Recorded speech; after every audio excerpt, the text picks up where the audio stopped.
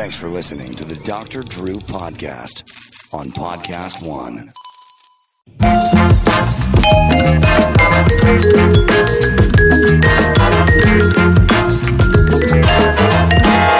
And welcome to the podcast. As always, appreciate you all supporting the podcast and those that support us here.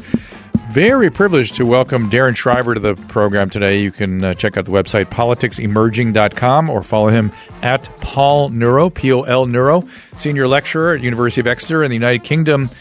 Darren, welcome. Thank you very much. Great to get to talk to you after growing up hearing you on the radio in L.A. And here you are in what part of England now? The sort of the outskirts of York?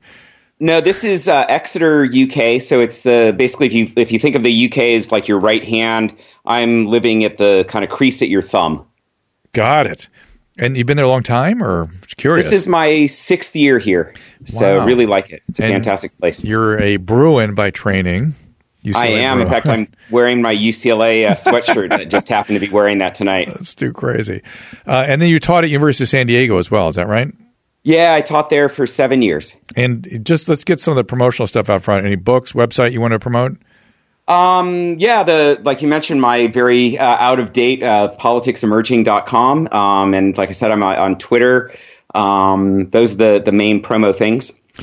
So you caught my attention on somebody else's podcast. I don't know what I can't remember what I was listening to, but I just immediately said, well, I would love to talk to Darren. I would love to talk to him because I think, I'm a neurobiologist by sort of training. How do we understand the current political scene through the prism of neuroscience?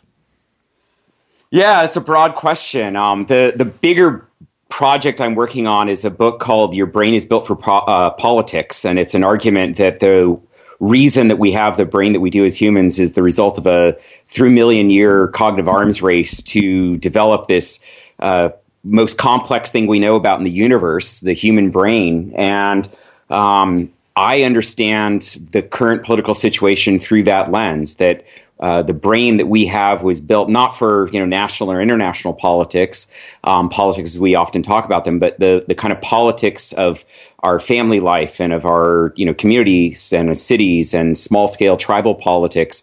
And we're using the same neural apparatus that evolved and has served us incredibly well for hundreds of thousands of years, and we're trying to adapt it for a very, very different living condition in the 21st century of 6 billion people trying to figure out how to share a planet. And yet, in a weird way, we've done a pretty good job, right? I think the real story here at the core is, it's amazing how good we've done. I just was reading that in 2018, half the world's population has made it into the middle class. That's mind blowing. I remember taking development economics classes a number of years ago, 20-something, 30 years ago, and hearing about the incredible percentage of people who were under $1 a day poverty. And that's still an issue. But Nicholas Kristof likes to point out that every day is the best day in history because hundreds of thousands of people are getting out of that extreme poverty. And here we are with half the world's population in the middle class. That's not what I was imagining when I was reading the grim, dire kind of Malthusian stories as a kid. Right. So when you say Malthusian, that's the stuff I was sort of reared on in college, which was there's going to be a major famine. It's going to be huge and it must happen. And then we came up with GMOs.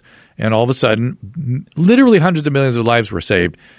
Yet the GMOs were, shit on all the time. But I mean, that was a portion of it. But it's also, we started. There's a great measure of economic well-being called the Human Development Index, developed by Amartya Sen and others, and it measures, among other things, how many kids under 5 die. Well, if your kids aren't going to die before their 5th birthday, you don't need to have as many of them. People were part of the reason we're having these population explosions was driven by these, cultural needs and expectations that all your kids are going to die. So if you want to have a family and have kids to support you, you've got to have a lot of kids so that the odds of, 1 or 2 making it to adulthood to support you in your old age are going to play out. But that just hasn't happened. And that, of course, had other effects, which is now women are freed up from being encumbered by this other human body that they're attached to, right?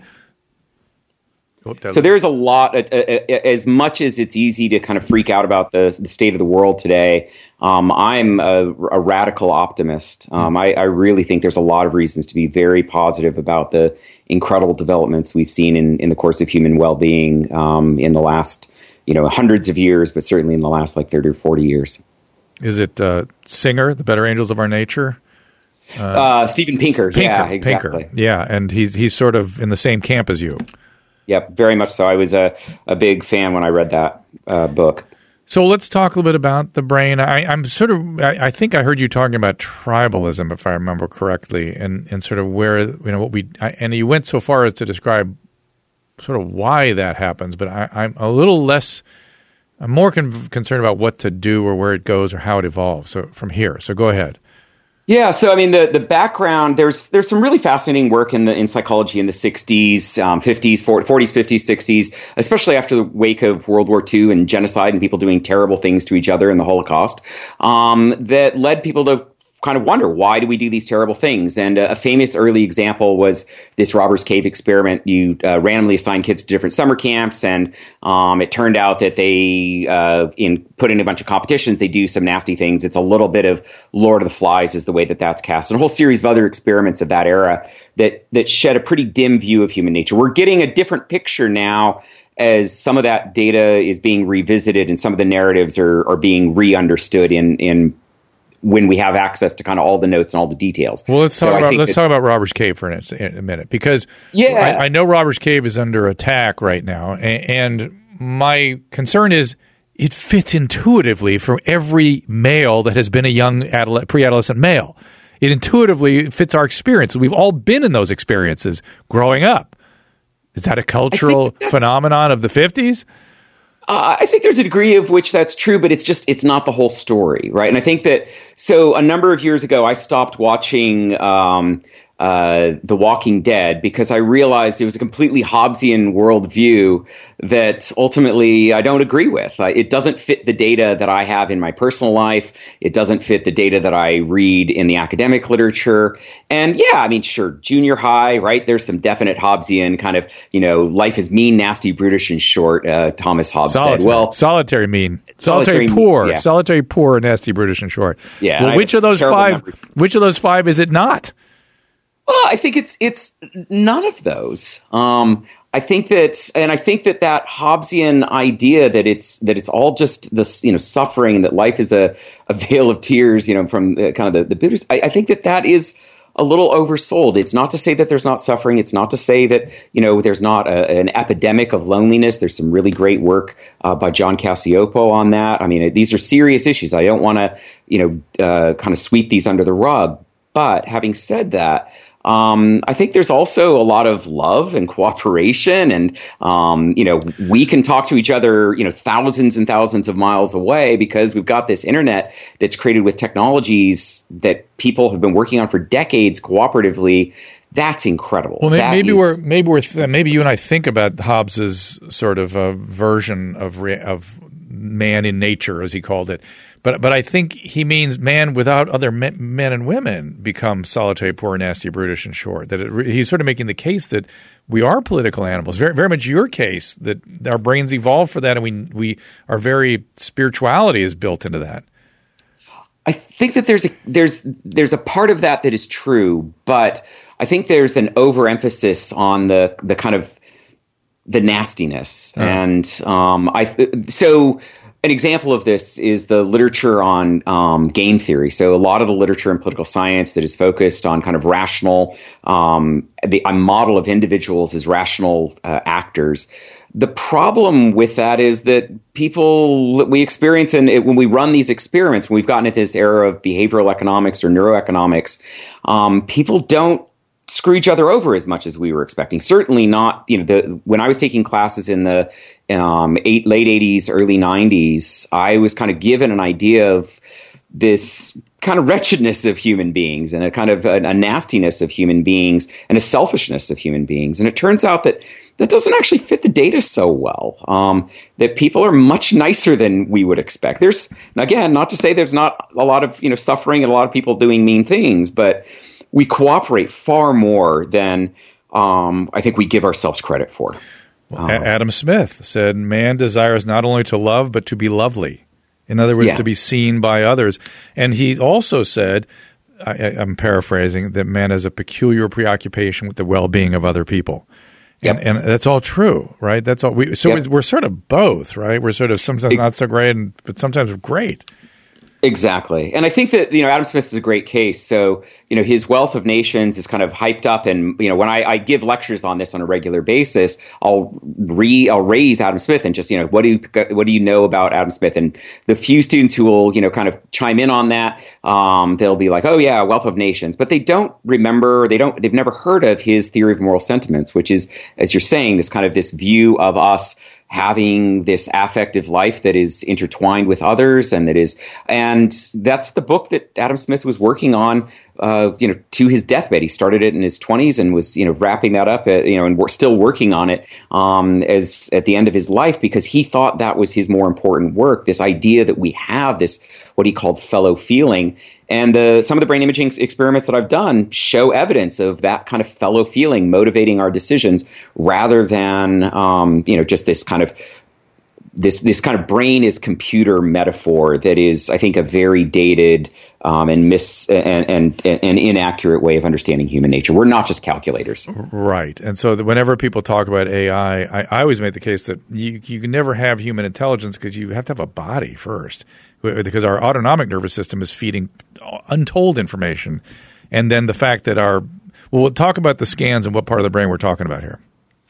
So for the last study that I was mentioning on fellow feeling, we did a colleague of mine developed what we call the Robin Hood game. So you're given an opportunity, you're interacting with 3 other people, and you're seeing different distributions of income. In some cases, everybody's got the same resources. In some cases, some people are really wealthy and some are poor.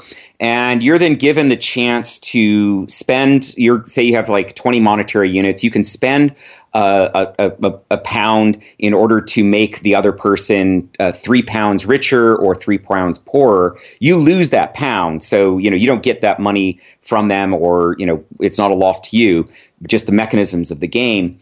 And it turns out that quite a number of people pay to create a more equal society. They're willing to pay out of their own pockets when they see somebody who's really not got very much money, or they've seen somebody who's gotten a ton of money. They're willing to pay out of their pocket to take the rich down, take from the rich and give to the poor. And that's, really surprising given, typical rational choice models. And these are all anonymous games, and they're all, you don't know who you're playing with. You have no interaction other than there's, person A, person B, person C. And we're scanning your brain while you're doing these experiments. And we find activity in the insular cortex. And this is a part of the brain that is not at the outer edge of the brain. It's kind of more towards the interior a little bit. And it's involved in a series of phenomena that are known as interoception. So when your stomach's grumbling a little bit, or you can feel your heart racing, that's you feeling your internal feelings. And it turns out that that some of the same regions in the brain that are active when you're feeling your stomach a little, turned off, are also active if you see somebody else who's feeling ill. And I illustrate this when I give public lectures by pretending to vomit. And I've gotten really good at it, to the point that I freak the audiences out by making disgusting noises. And, a number of people, like, you can see the utter disgust on their face as their stomachs are turning in a kind of empathy, sympathy with me doing that. And it turns out that part of the brain that's activated as I'm looking like I'm going to vomit, and somebody else is then feeling that fellow feeling, as Adam Smith describes it. That same part of the brain is activated for some people, not for everybody, during these situations as they encounter the choices about inequality. And so how do we know that's not just envy? So we can't rule out everything, but what we can rule out altruism. And envy doesn't really fit the data in the sense that they're also giving to the poor. So that would be, but that's to relieve them from their guilt at acting out their envy. Maybe I mean, there's, this is the challenge with brain imaging data, right? What we call the reverse inference problem. We know this part of the brain is activated under these circumstances. What that exactly means is much more challenging. We've ruled out. I'm going to bet. I don't know this data, but I'm going to bet it's activated during the trolley stuff, right? So the challenge with the insular cortex in particular for reverse inference is it's activated in like 30% of all brain imaging studies. Right. So it's activated a lot, right. In a whole bunch of different conditions. What is interesting is that we could also look at the pattern of activation and then see to what degree does that correlate with other things we're interested in. So we're interested in out-of-scanner behavior, and it turns out that the level of activity in that area corresponds to when they play that game, when they're not being brain scanned, it also matches that behavior. So it's not just kind of we've selected the voxels and the parts of the brain to analyze and kind of mine the data to get this result. It also turns out to predict self-reported levels of egalitarianism quite well. Well, I was going to say, in terms of egalitarianism, I always sort of associate more of those kinds of human motions with the anterior cingulate. Is that operating as well? In this study, it's not showing up. The anterior, it's really the anterior insular cortex was the one that was ventromedial prefrontal cortex area, sort of. I mean, it's a distinct. So the medial prefrontal cortex is again part of that prefrontal lobe area. Yeah. This is more inside the brain than the prefrontal lobe. Got it. So deeper. Yeah, deeper. It's deeper stuff. Yeah, it's deeper physiologically, deeper, more closer to limbic stuff, and like I said, that interoception, usually that feeling your own feelings kind of stuff. Yeah, I feel like the insula is really going to be. We may have the decade of the insula coming up one of these days, because I feel like that's where all the bodily based information is sort of noted. The amygdala and the insula sort of see all that and go, now what do we do with this? Yeah, exactly. And we deal with it all the time in chronic pain and trauma, and that's all not working right for some reason. We don't really know what that means. Well, very, very interesting. But I want to get back to the sort of the robber's cave and the tribal stuff, and talk more about that. And I'm just concerned about that. That's the thing that sort of I spend a lot of time thinking about, and we just keep going further down that rabbit hole, it seems. So I think that the most modern and kind of the data that we're 100% sure this works, because it's been replicated lots and lots of times in a whole bunch of different ways. So Robbers Cave started off, and it was a kind of principle. It was saying you don't need centuries of conflict in order to lead to people doing, group type, group and, in-group, out-group dynamics. You don't need, for there to be a 500-year history or, wars or the Civil War or whatever. It led to what's known as the minimal group paradigm. And as that got more and more extreme. Explain that, because that got crazy, that data. Yeah, so it's really fascinating. So one example was one of the buildings at UCLA where the psych building was. They would have somebody's walking towards the undergrad's been recruited to participate in the experiment. They're going to go to the 8th floor of the building, and as they're walking towards it, somebody else is already in the elevator. They join them, and then there's a third person that's farther away, and there's kind of a manipulation of how far they are and all sorts of other variables to see. Okay, do you and I, now that we're in the elevator together, I've never met you before, do we hit the close button, or do we just kind of wait for them or keep hitting the open button for this person who's coming away? And there was evidence of kind of this cooperation of us in the elevator against them out of the elevator. And then it got, later versions were as simple as I give, two people a red sticker, the third person a green sticker, and we see acts of discrimination against the green sticker person. And there's just example after example after example of that type of. Yeah, I remember there was one where they were evaluating art or something, and there was random dots, and you're the dot group or the not dot group. Yep. And we conform. We want to be we want to be an us, and we alter the way that we perceive the world. We alter, we will even say things that just like, oh, that line is definitely shorter than that other line, even though they're obviously not any shorter. They're equal length. So there's all sorts of effects of this. What is interesting to me about, and so part of that is just emphasizing this, look at how silly we are and the ways that we can discriminate, et cetera, et cetera.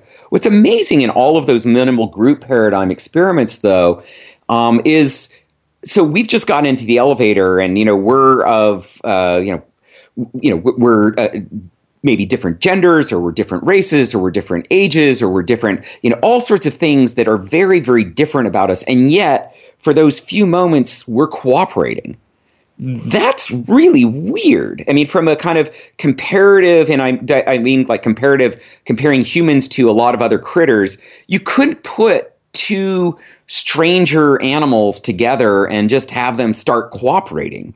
That doesn't happen very much in the natural world, and I mean, just social cooperation in general, even with chimpanzees. You get two young chimpanzees and you give them a task where they've got to cooperate in order to make something happen. The chimpanzees are better at the technical problem solving than comparatively aged human children in terms of like solving technical puzzles, etc. But the two chimpanzees just cannot cooperate, whereas the two human kids, they do so much, even pre-verbal, at a very young age are capable, not always, but they're capable of cooperation. So I think that the minimal group paradigm, the way that's been interpreted to some degree, has emphasized the foibles of humanity without seeing in what I think is really the humanity of humanity, the beauty of our ability to cooperate, even though we've been strangers. Now we're in a group. Okay, let's get this thing done.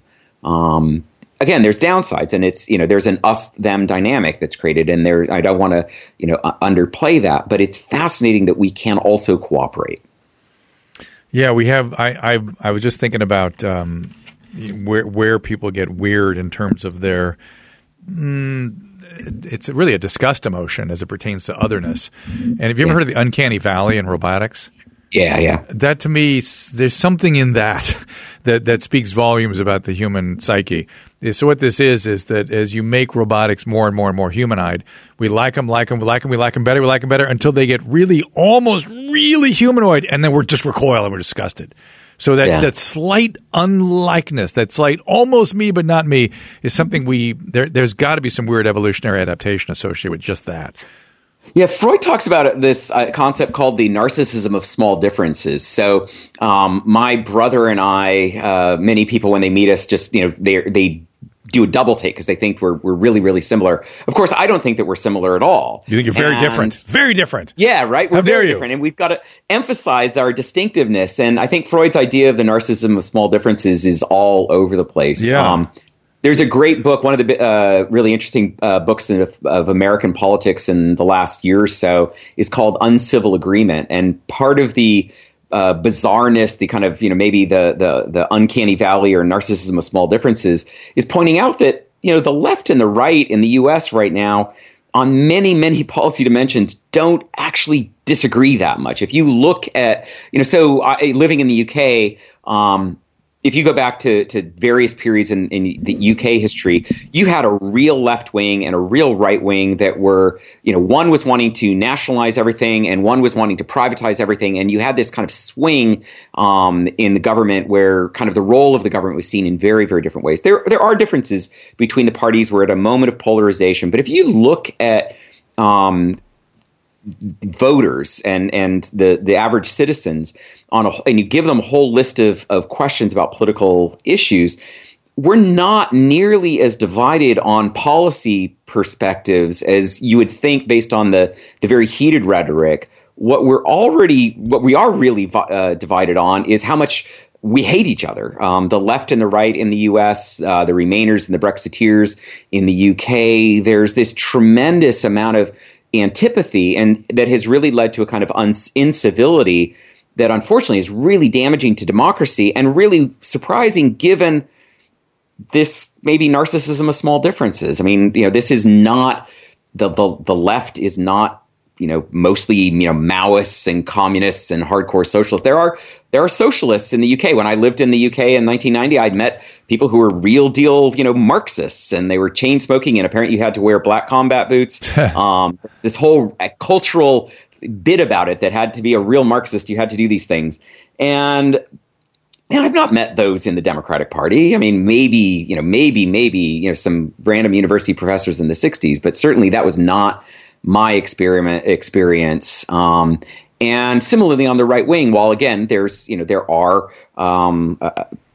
some people that are, avowed the equivalent of what I saw in Hungary, ultra right wing neo-Nazis. Those people are present in the United States. And not to say they're not, but that's not the typical position of the Republican Party. Well, but the difference maybe is that there's categorical condemnation and containment of that far right.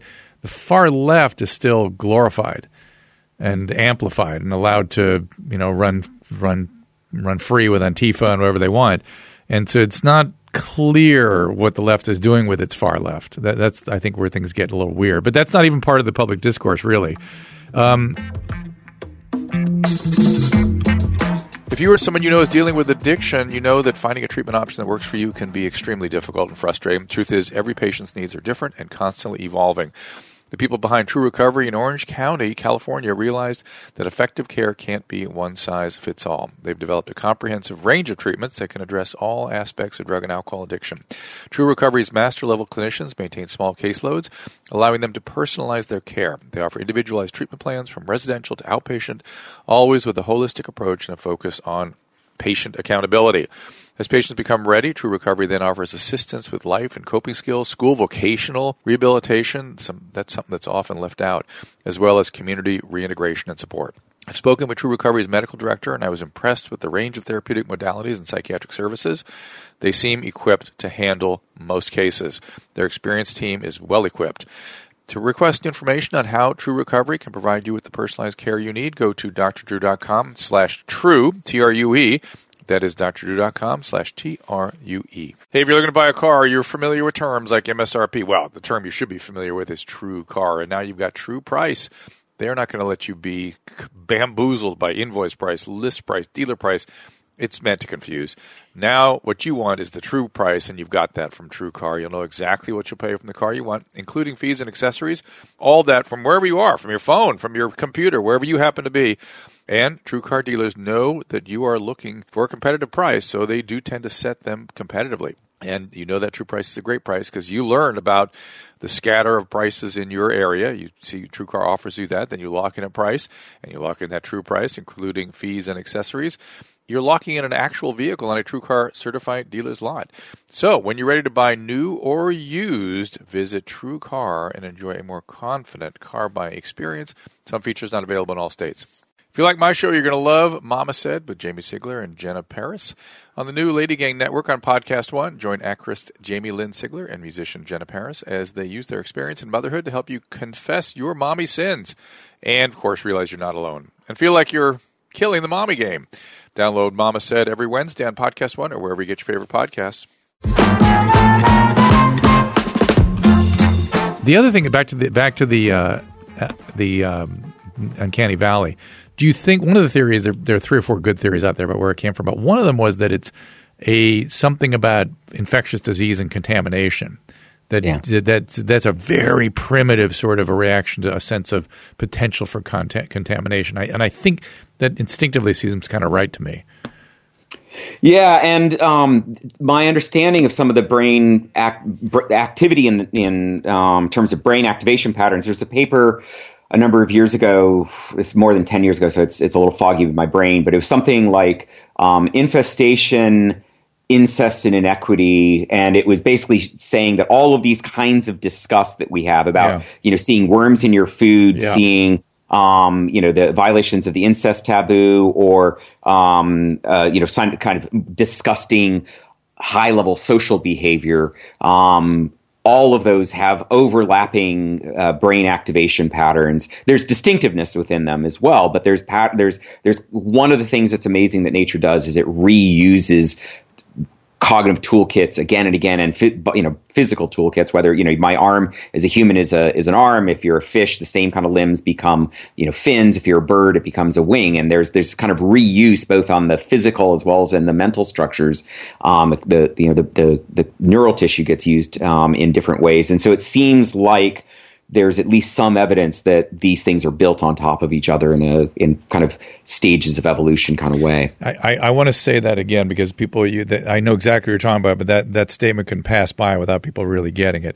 is that our brains are not, when they adapt, it's not like they reconfigure and we have a new brain through evolution. Yeah. We pile mechanisms on top of older mechanisms.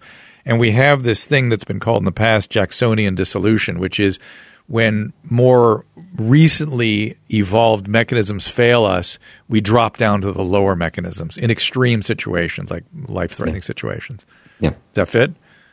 Yeah, exactly. And we see this. I mean, again, like the example I used of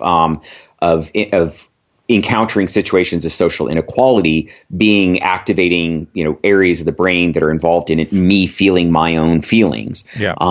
The same area of the brain that allows me to feel my own feelings ends up being later on. It looks like an evolutionary history allowing individuals to feel the feelings of others, to have this kind of, interlimbic synchronization is a phrase that's been used, where my emotional states are connected to your emotional states, which in many ways, again, makes really complicated that other idea of economics of the kind of individual rational utility maximizer.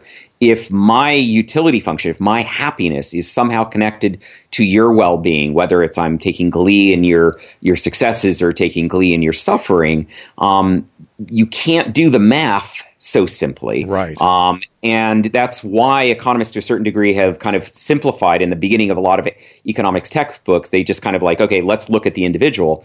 But the data and the modern understanding shows a lot more, the brain imaging data, the experimental data, a lot of different contexts that we do actually care about each other. And if we are in a world where others are suffering, we suffer as a consequence of that. It literally makes the math more complicated and almost undoable, right? Yeah. Well, and not almost undoable. So there's some work out of one of the areas that I'm into quite a lot in my own research is complexity theory. And it turns out you can, with very small numbers, if you've ever wondered why in all of these behavioral economic games, the prisoner's dilemma, why is it two prisoners? Why is in the chicken game? There's all these game after game after game where it's 2-player games. Why aren't there 3-player or 4-player?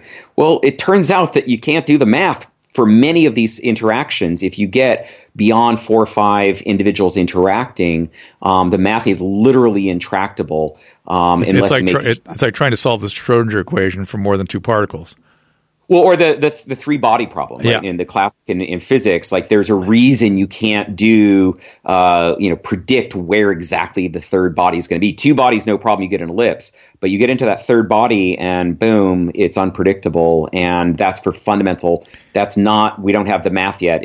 The math says you can't do that. And in addition to the unusual preoccupation that humans have with other humans, there's another layer of something that that just adds the complexity of all this, that monkeys do in experiments that I think tells us something about our primate human nature, which is, I forget what the experiment was, but if one monkey is rewarded unduly for grapes, the other monkey will refuse to accept the grape for reward or something. Sarah Brosnan was the one who did some of this work with Franz de Waal. And so, the experiment is that basically you do a task and you get a chip, and then you can trade that chip in for a food reward. And so one monkey is doing it, does the thing, gets a cucumber slice, is perfectly happy with the cucumber slice, and it just keeps doing it. We'll do it all day for the cucumber slice. They like the cucumbers. That's fine.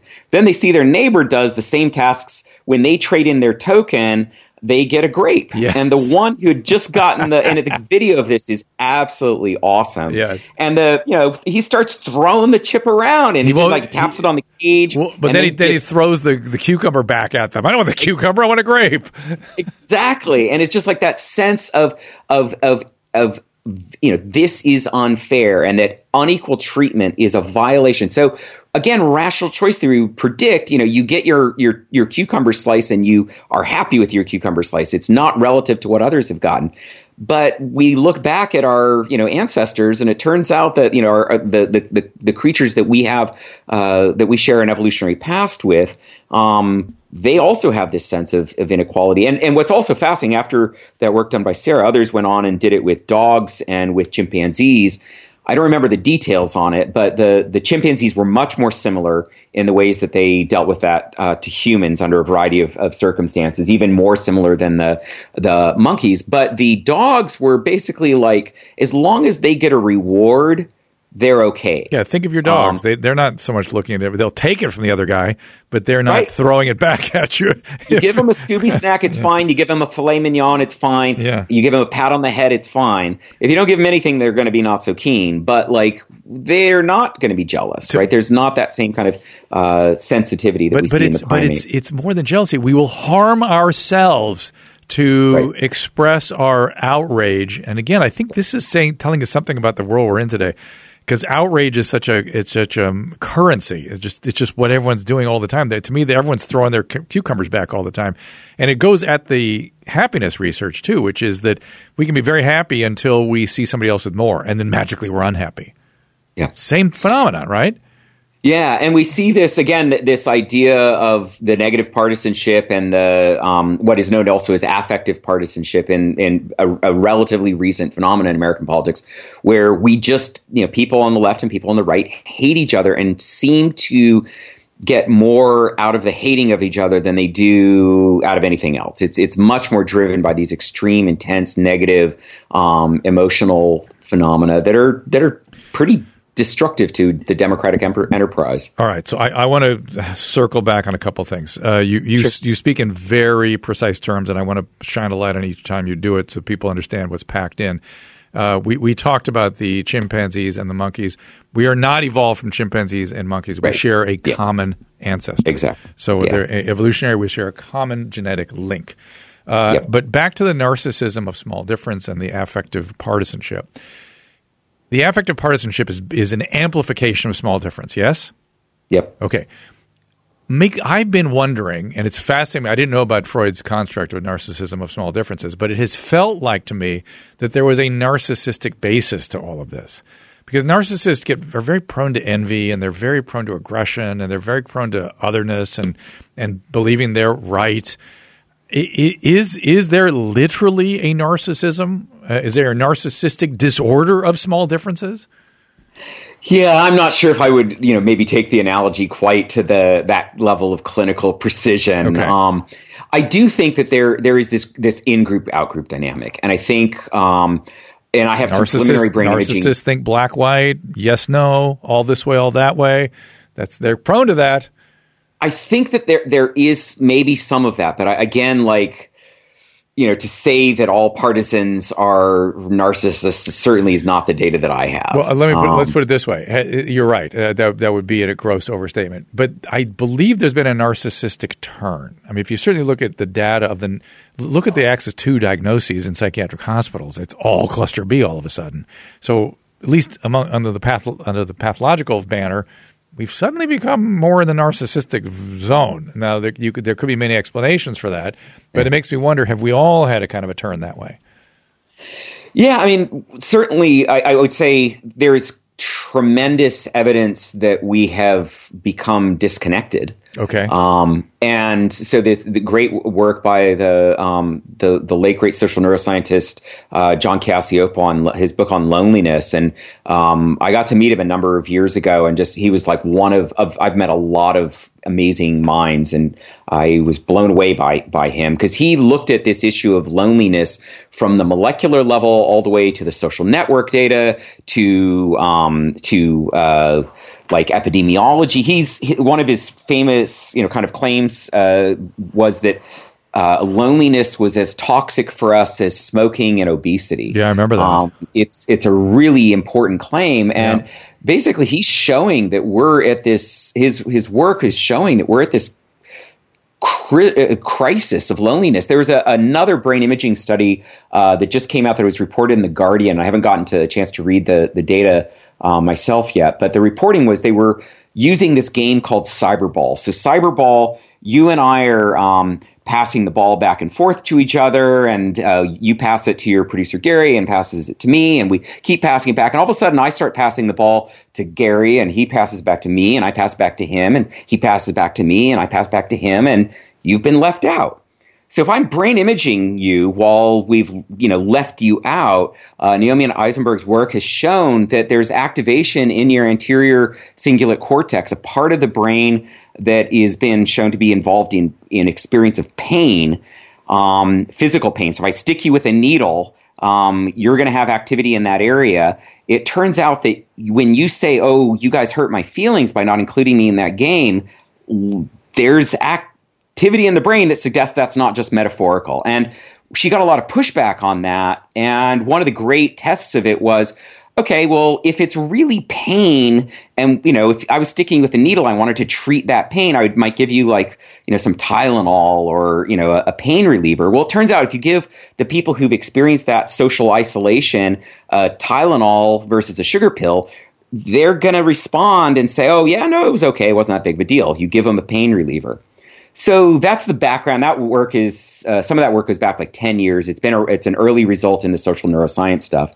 So just this last week, they were replicating that with some people who were indicating that they did a large survey. They tried to identify a subpopulation of people who might be susceptible to terrorist propaganda and be willing to, act on that. And it turned out that when they brain imaged these individuals, there was much more reactivity to that cyberball game. Huh. And I think that sense of social isolation that we get, feeling like we're being othered, leads then to this sense of anger and frustration and hostility, and we're not tied, and we're healthy when we're tied. We're not healthy when we're not connected to each other. So I immediately looked up his book. Is it Loneliness, Human Nature, and the Need for Social Contact, or Essays in Social Neuroscience, or both? I should get. I think more public book was the Loneliness book by Cacioppo. Yeah. Are the essays any good? I don't think I've read them. Is he a good social neuroscientist generally? He is the real deal. Yeah. He passed away this last year, but he was a super high bandwidth $7 for a hard copy. Not bad. I'll take it. Yeah. Well, interesting. So I'm drilling though. I'm pushing you back onto this tribal stuff again, and the affective. Maybe a more accurate way to say it be affective partisanship. What do we do with this? What do we do? So is there a solution here? I think there are solutions, and I think so. The tribalism literature and all of their literature showing, how nasty we can be to each other was one great accomplishment of 20th century social science. Another really great one, though, was the contact hypothesis. And the contact hypothesis by Gordon Allport lays out kind of these four conditions under which people who have hated each other can end up getting along with each other. And I can't remember all of the criteria, but it's basically working towards a common goal with mutual respect, and a set of kind of four parameters.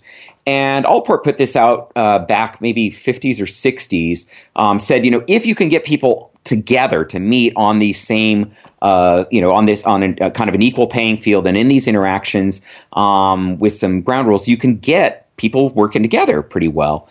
And there have been just lots and lots and lots of replications. So this is one of these findings. We don't have to worry about, does it replicate? It's been replicated tons of times that 95% of the experiments that were done looking at this found confirmation of Allport's theory, and they were involving hundreds of thousands of people, multiple countries, in some cases really extreme situations of groups that had literally been killing each other. You bring them in and that's fine. Heineken did a great riff on this. They had an ad that I was showing in one of the courses I teach on race, where they brought people in who were from diametrically opposed identities and whatever, and they had them sit down and have a structured conversation that was basically the Allport conditions. And it turns out they ended up having a beer together at the end of the advertisement. It's like the sweetest beer ad I've ever seen. So that shows that we are capable of getting together. Another great piece of more recent political science on this by some colleagues, Michael Neblo and a few other folks. They had an online forum. We've heard all this about town halls, right? Where politicians were not even wanting to have meetings with their constituencies because they just got out of hand and negative and nasty. So think about that, and then think about like the comments section on any news article that you might come across. I never read them; they're horrible, right? Yeah. So given that in mind, imagine you then have a online town hall. Like, okay, obviously that's going to be a train wreck. Like, what a cesspit that will be. Yeah. Well, it turns out that it's not. They set some ground rules down. They said, like, look, we have a moderator button. We'll hit the moderator button if we need to. If it gets out of hand, here's the ground rules. We'd like people to, talk to their congressperson and on this online chat forum. And they randomly recruit a random sample of constituents within that district. And it turns out, like, people are nice to each other, and they're not always agreeing, but they're having civil discourse. Right. So if I extrapolate from the data or from the story you're telling, the narrative, you might argue that social media and media generally is the problem. I think it's a tool, right? So they're doing, they also are doing these online, interactions, and they're also doing these kind of things that are. But it's leading, because they're setting up norms around it, it's leading to experiences where the politicians said, oh, I'd love to do more of these in the future. And the constituents said, wow, I really respect the people who I live in the community with, and we can get along. So, my first career was as a lawyer, and one of the narratives that we have about juries, juries are idiots, whatever. It turns out when people serve on jury duty, they come out of it with much more respect and a positive impression of the jury system, because those 12 random strangers that come from very different backgrounds, when they're working together to decide, guilt or innocence, I saw it as a lawyer, even in a case that I lost, I ended up having tremendous respect for the jury, because I heard how much thought and empathy and attention they had put into that decision. We're capable of a lot, and whether it's face to face or online, this recent work on the online stuff suggests we're capable of that even online.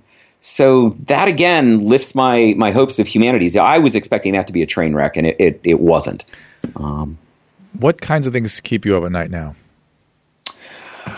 It might not be stuff that you find disturbing either. Maybe just stuff you're trying to understand or solve. Yeah, so the disturbing, I think there are some really disturbing trends. Before I lived in the UK, I lived in Hungary, and I moved there in 2012. I went there first in 1990, right after the fall of the Soviet Union, and there were still Russians tanks hanging around, so that was a little bit of a sketchy place. I went there in 2008, and my host took me to a cafe. We're sitting in the back of the cafe, and we're watching a bunch of neo-Nazis, goose-stepping in black combat boots, hands up in the air, Sieg Heil things. And I'm like, oh, crap. I didn't know why we were in that cafe. He was there to show me this parade by the Jobbik Party. And I was like, wow, where am I? And then I heard, this is 2000, I heard, lots of anti-Semitic stuff. I heard casual racism, like all over the place. Political scientists, social scientists, we use this scale called the old-fashioned racism scale back in the day. How much do you hate black people? And lots of people would say, oh, I hate them a lot. Well, we don't use that scale in the United States anymore, because people don't feel comfortable if they, have racist attitudes. They won't tell you that on a survey. Is it that, or is it just so rare that we're not, and I think we don't measure on that scale changed. anymore? Yeah, we're not on that scale any longer. Both of those things have changed, right? Yeah. So both of those things, there is one of my mentors at UCLA, David Sears, has developed this symbolic racism measure that's a much more subtle measure. And the premise of it is that most people actually agree that that people of different races are equal. By most, you mean 51% or 91%? I think closer to 91%. Right. I think there's a lot more consensus about that. Yeah. Up in the 90s. And why do we treat ourselves as though it's 12%? I think it's because we still recognize that race has extraordinarily heavy costs in society. Okay. And I think that those costs are something, whatever progress we're making, I think there's still lots of room to get better on that. And so we've made this progress, and it's fascinating to see that we have. But when I was in Hungary, I saw lots of people saying these old-fashioned racism things. And I started wondering, was I in the equivalent of Berlin 1937? Was this what was going on there?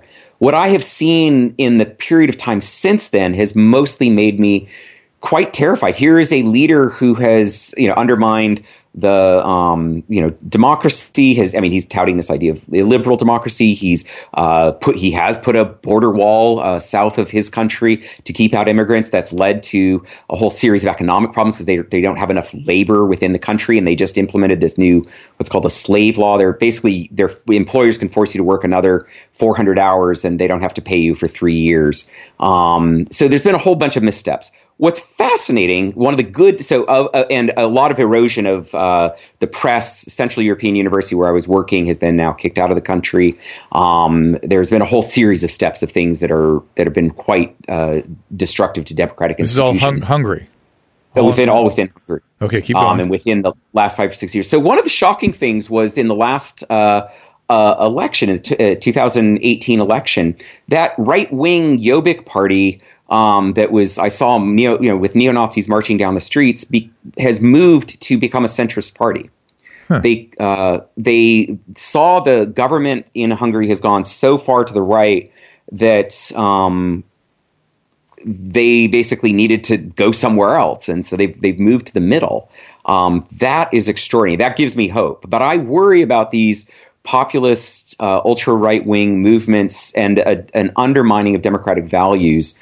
When I got in full panic mode about that a while ago, one of the things that bolstered my confidence was the students I've worked with. I've worked with amazing students that are in all parts of government, that are on the left and right, and as cheesy as I do believe the children are our future, and I've seen amazing students that I've worked with in a number of universities that are taking the problems of the future seriously, and I think are going to protect democracy. But I think that we shouldn't be sanguine about our democratic institutions and our democratic norms. Is this all European students or American students as well? And American students as well. These are, mostly I've taught in the U.S., so most of my career until 2012 was in the U.S., but, certainly among the Europeans, I've seen the same, characteristics and the same qualities, and I think that there are a lot of people that I do think, again, that narrative of I do think the world's getting to be a better place. I think that in the long run, I'm much more optimistic about the future of Hungary than my Hungarian friends, who I think are rightly pretty blown away by what they've seen happen in the last number of years. That being said, there's some good trend. I'm with you. I think both of us, are students of humans, and that for whatever reason you come out of that study radically optimistic. And if you're a student of history, you remain optimistic, right? The sweep is in a positive direction, at least for the most part.